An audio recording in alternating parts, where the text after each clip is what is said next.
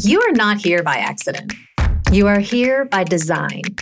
And you are here to find courage in the face of fear, to replace isolation with connection, to push back that feeling of overwhelm, and to start feeling confident. And you know how you're going to do it? By listening to other people's stories.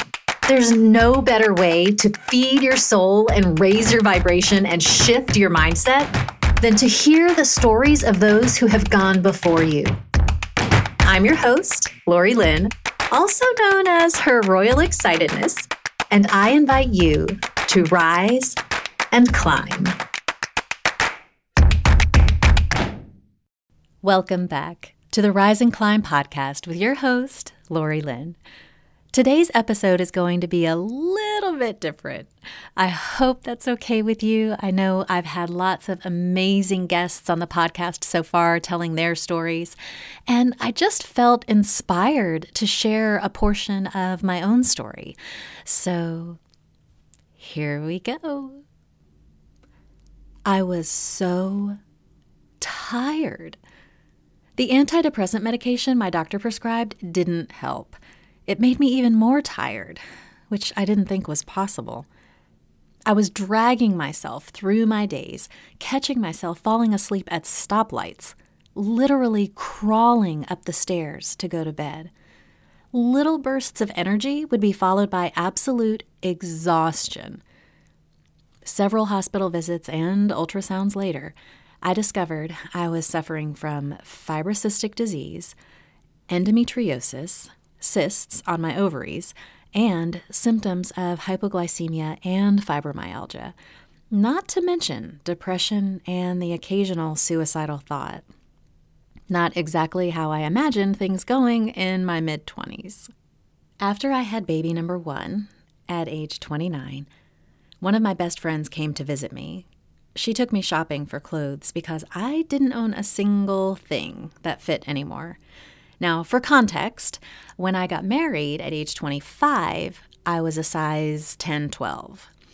Before the freshman 15 that I put on in college, I was about a size 6'8".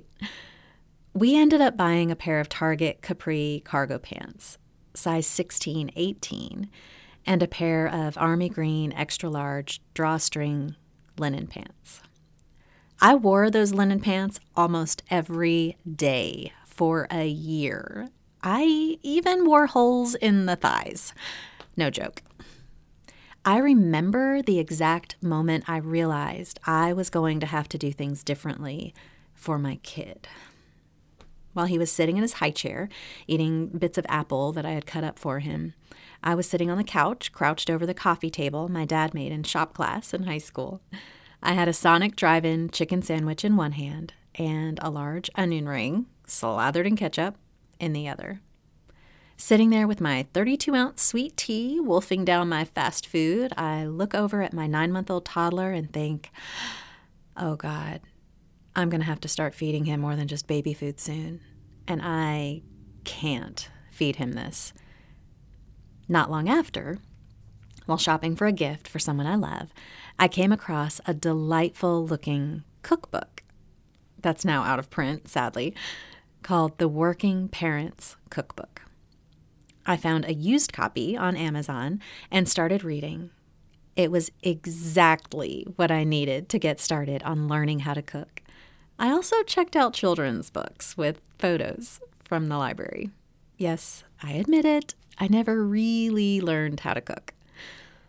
In that book was an entire section devoted to the evils of trans fat, or partially hydrogenated oil. I thought, well, if it's that bad for me, then I'll just read labels and cut it out of my diet. Turns out, it was in almost everything. After I cut out trans fat from my diet, people started to ask me how much weight I had lost. Weight? I wasn't trying to lose weight. But guess what? I had dropped 30 pounds in 4 months without trying.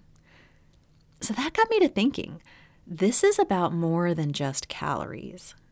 So I started digging, and what I discovered is that trans fat really is insidious. It's even banned in several countries. That was 15 years ago. Today, I'm in the best shape of my life. I wear a size 6'8" instead of a size 16-18. I don't take any prescription meds. I do pull-ups every day, and I regularly go on hikes and bike rides. I play tag with my kids. Here's the thing, though. Last year, I went through a divorce. So now I'm a single mom with 3 kids that I've homeschooled from the beginning. They're all actors, so we do a ton of running to auditions and rehearsals and gigs. And so now, instead of looking at one kiddo in a high chair, I'm looking at 3 very busy kiddos and thinking, I can't keep working the occasional part-time gig, and I'm not going to work a 40-hour work week. I've got to figure out how to get financially healthy and fast. In the same way that I sort of stumbled upon my answer to getting physically healthy, I accidentally stumbled upon my answer to growing my bank account without giving up homeschooling my kids or running them to auditions and rehearsals and gigs. It started with a for sale sign in my yard. After my divorce, I stayed in the house we had been renting, and my ex bought a house a mile down the same street. One day, as I was taking my kids to rehearsal, I get to the end of the driveway and notice a for sale sign. Never one to avoid conflict. I just call up my landlady right there, and I say, why is there a for sale sign in the yard? She says, oh, did I not tell you? I put the house on the market. No, she didn't tell me. To her credit, she had been hospitalized over Christmas. I actually went to visit her in the hospital on Christmas Eve. So she wasn't feeling well, but still, a phone call would have been nice. Thankfully, in the divorce, he got his 401k and I got the little rental house. Incidentally, my renters had just decided to move out, so I was getting ready to rent it again. I called up my realtor friend, and she helped me get the house on the market fast. We put the house on the market on a Thursday and said we would accept the highest and best offer the following Tuesday. We didn't have time to mess around. On Sunday, she said that loads of people had come to look at the house, but there weren't very many offers yet. I said, all right, well, what if we send them a video? I could walk through the house and give them a tour and tell them what I love about it. Without missing a beat, she whips out her iPad and starts recording. I tell story after story about the 7 years I lived there and why I absolutely adored that little farmhouse in the city with the wraparound porch. On Tuesday, the offers came pouring in. We ended up with 14 offers, all over asking price. Well, except for one. And while we listed the house for $199, the offer we accepted was for $237. As is, buyer pays closing costs. My real estate agent friend turns to me and says, that video thing you did, could you do that for a house that's not yours? And I'm like, of course. I mean, as long as I can capture the stories. So while staging her next house for the photographer, she invites me to come and interview the homeowners. So I write out a script and I hire a videographer and we make an 8-minute video tour of the house, not only highlighting all of the features and benefits, but also telling story after story about why it's so wonderful to live there. She thought the house would sell for $2.1 million based on comps, and because it hadn't had any updates in 20 years. The sellers wanted to list it for $2.495. Long story short, we ended up selling that house for full asking price during the Whisper campaign to a couple who watched the 8-minute video. It was the first house in the history of that neighborhood to go for more than $2.2 million. My realtor friend still, to this day, gets calls from appraisers asking how she got that much for it. It's a good question. Why did our houses sell for so much more? Was it really the storytelling in the videos that made the difference? Turns out, The answer is a resounding yes. Stories sell exponentially better than dry facts. Just ask any copywriter who has been paid thousands to tens of thousands to millions of dollars to write copy for big brands. Okay, now what does this have to do with you? I'm not selling a course on copywriting, but I can point you to one if that's what you want.